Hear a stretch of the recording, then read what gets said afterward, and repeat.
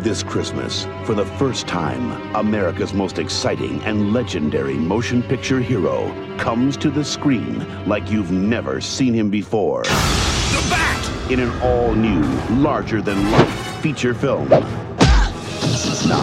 the Dark Knight confronts his newest and most menacing villain. Your angel of death awaits. The Phantasm. I want you. And faces his greatest danger. Can't be too careful with all those weirdos around. A soaring new adventure. Batman, Mask of the Phantasm. The animated movie. Coming for a Christmas you'll never forget. Welcome to Movie Umpers. I'm Bob Sham. I'm Angela. The sounds you hear may be dogs. You will definitely hear dogs. Yeah. We got a new dog. His name is Bruce. He's large and young. Yeah. Our other dogs are smaller and old. Yeah.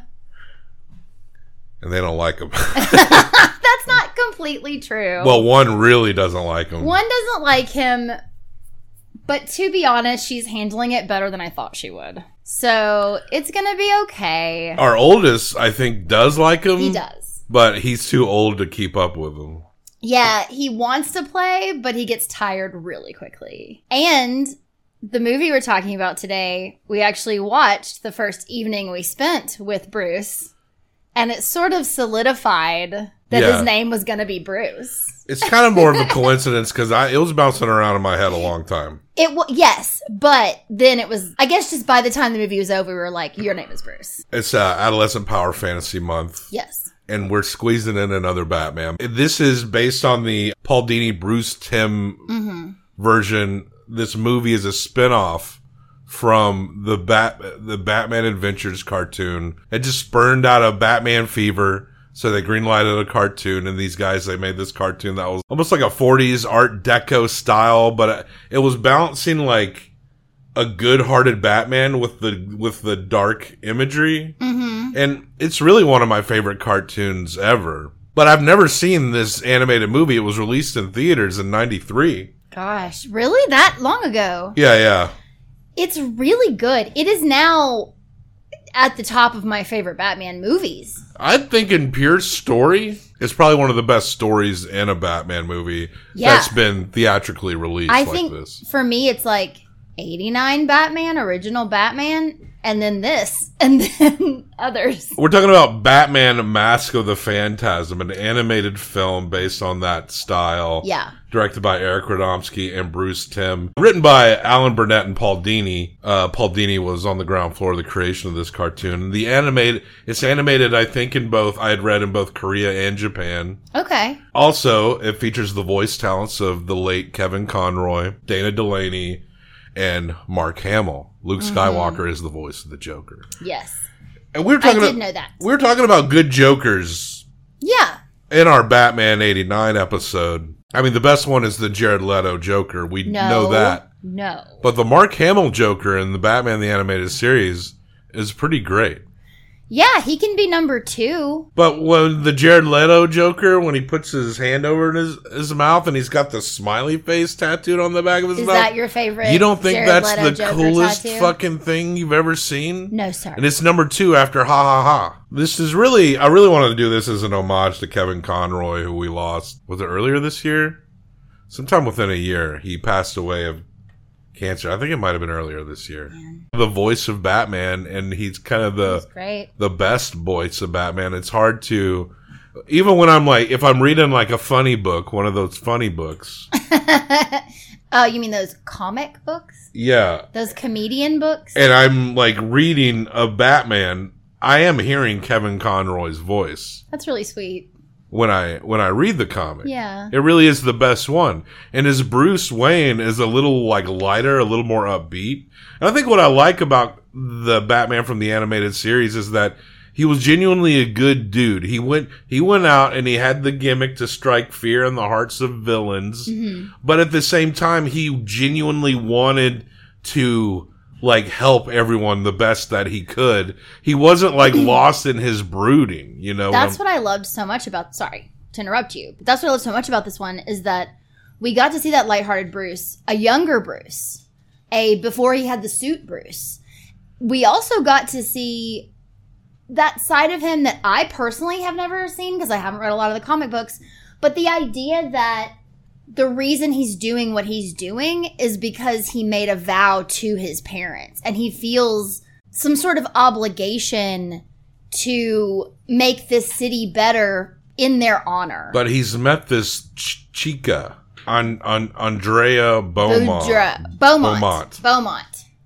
Boudreaux. And she's swept him off his feet. She knows a little judo. She seems to be kind of cocky, independent. She's got like a good personality. This is presented as Bruce Wayne's first love as he's starting to figure out how to become a Batman. Yeah. So we got like a nice origin story into a movie, but it's done in a way where you understand the origin story. It's more like an extra layer to the origin of it. But it goes back and forth between present day and the past a lot. Yeah. He's going out just in like black clothes. And sometimes I was a little confused. It was a little confusing. That was very cool to kind of see him I'm just going to go fight people that are bad. He so hasn't worked it out yet that he actually gets in like a plainclothes fight with some bad guys in front of her at one point. And I think you said like he kind of stops himself from going too far because he's not trying to appear that he's some big super badass right then. So he's in that position in his early days where he knows he can't have both. Yeah. He can't have the relationship and he can't be Batman at the same time. What am I still doing this for?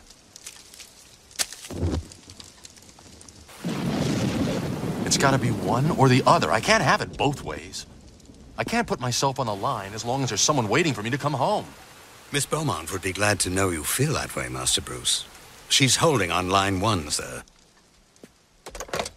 He gets a ring, so he chooses her. Yeah. But then the ring is sent back to him. The very next day. And something happens, and she's sent off. Well, cut to, present day or whatever, and there's this thing called the Phantasm that's going around and killing mob bosses. And when Batman arrives... Oh, and there's like this councilman who's corrupt. Yes. But like he's got a vested interest in condemning Batman. Isn't there always? So councilman. when Batman shows up in these scenes, everyone thinks that what the Phantasm has done is what the Bat is doing. He also sort of in silhouette looks like. Yeah. It's the same silhouette. So it's really easy if you only get a glimpse. He kind of looks like the Grim Reaper. He's got a cloak. He's got like a scythe hand.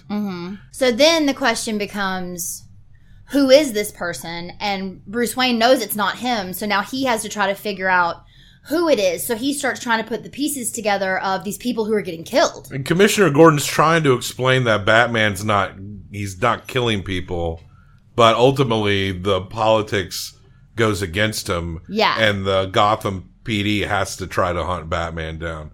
But Gordon basically is like, well, I'm not having a part of it. If you want to go get him, you go get him. But I'm not doing it. It's really More sweet. cops should do that, honestly. Just refuse to uphold the law as is their job. Well, I mean, When the law... he knew they were wrong. No, I mean, you don't have to lawfully assert every little thing just because of out of technicality. Maybe you can make some choices not to ruin people's lives in certain predicaments. Absolutely. Just because, I mean, they certainly give themselves a pass when they bend the law. That's our complaining about the police segment of the show. But it seems pretty obvious that the Phantasm, and I feel like the movie doesn't drag it like it's going to be some amazing mystery. It seems pretty obvious that it's Andrea. Well, I will say... As voiced by Dana Delaney. I fell for her version of the story at first. I thought it was her dad. And I thought it was her dad, and then she tried to blame it on her dad, basically. And come to find out, there's been a connection between her dad, who's this wealthy man, and all these gangsters. Uh-oh. Looks like Dad's got company. Business-type company. Doesn't usually see clients here, at least not at this hour. Basically why she had to leave Bruce. Her dad is corrupt. They killed him. That's why she came back. So they ran. They went to Europe and they ran all over Europe for years.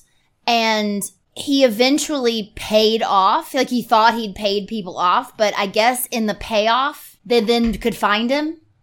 And they showed up one day and killed him. And because there's this scene where she actually is like, I thought it was okay now. I don't understand why you did this.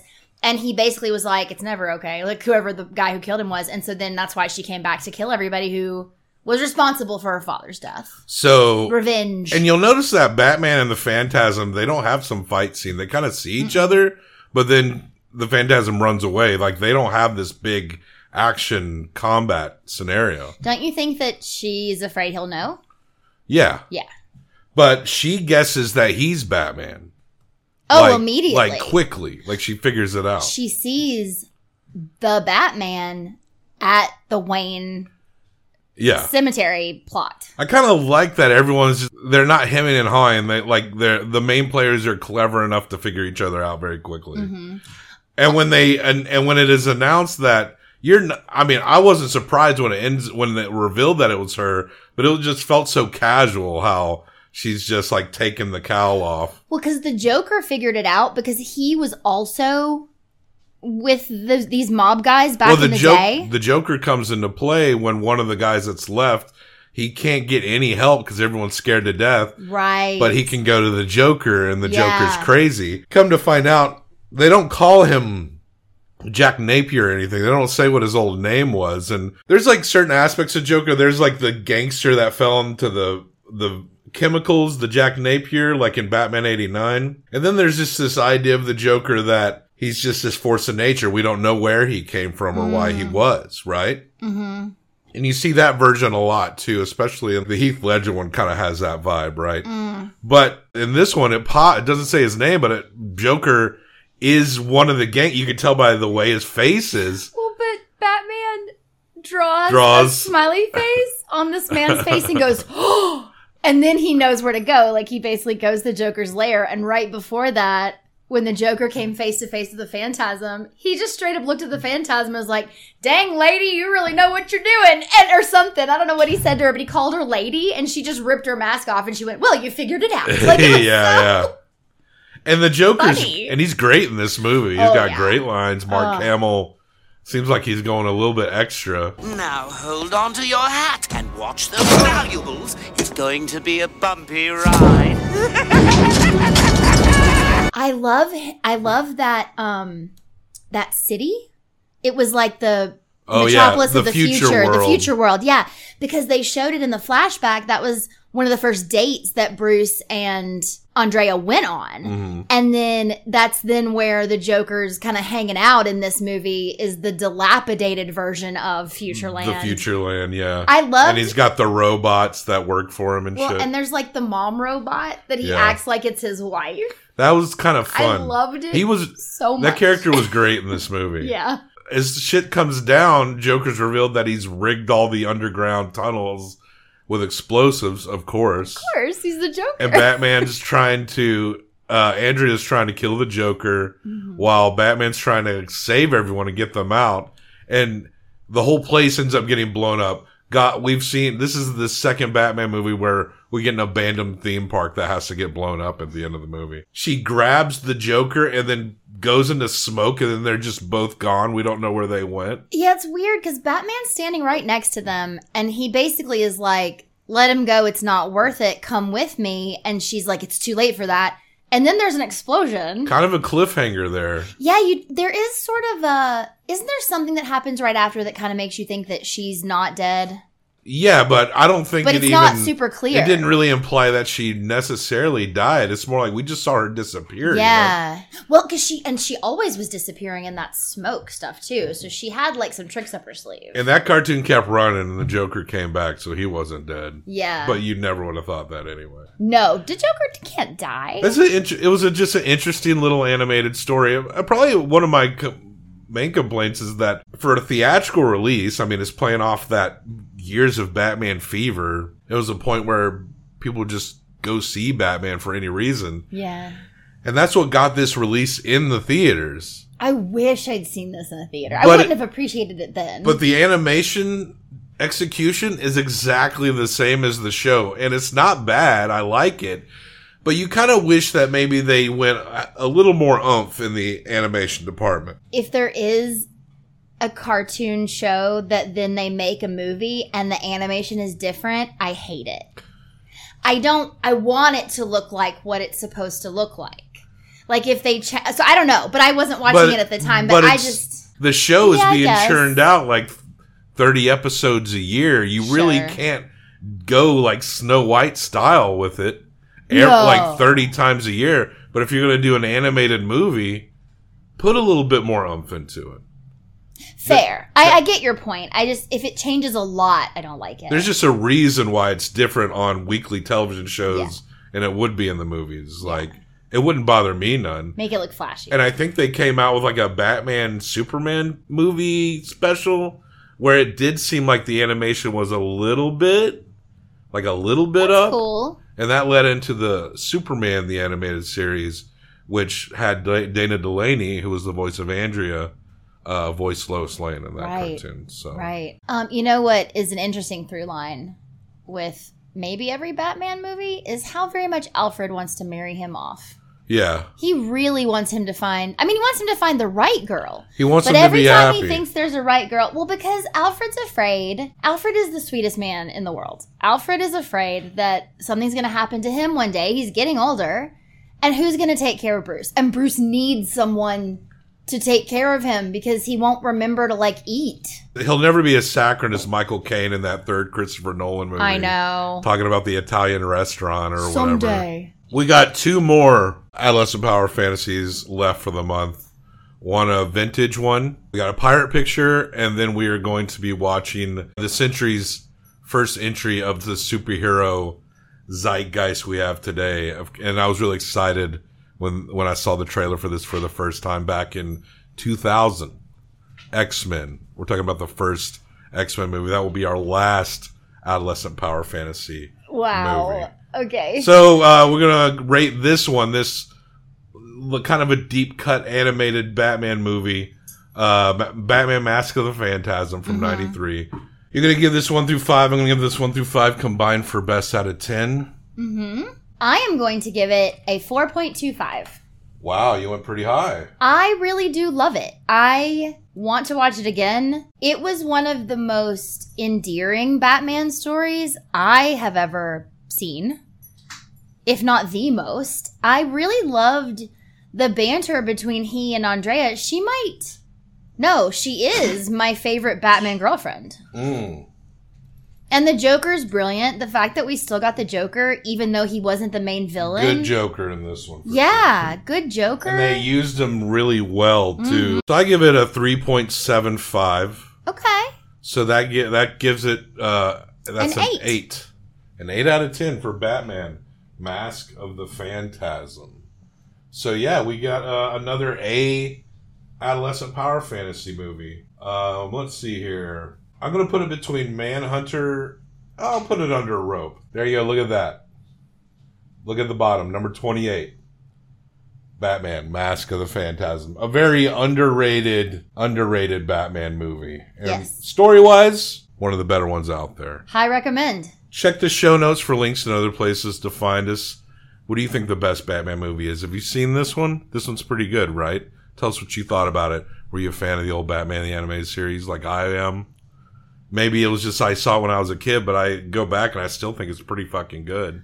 But even if you never watched it, I'm sure I saw it from time to time, but I didn't. I loved this. Recommended if you're into this kind of fare. Yeah. Yeah. So yeah, hit like and subscribe, give us a comment, and we will see you next time. Death to all traitors.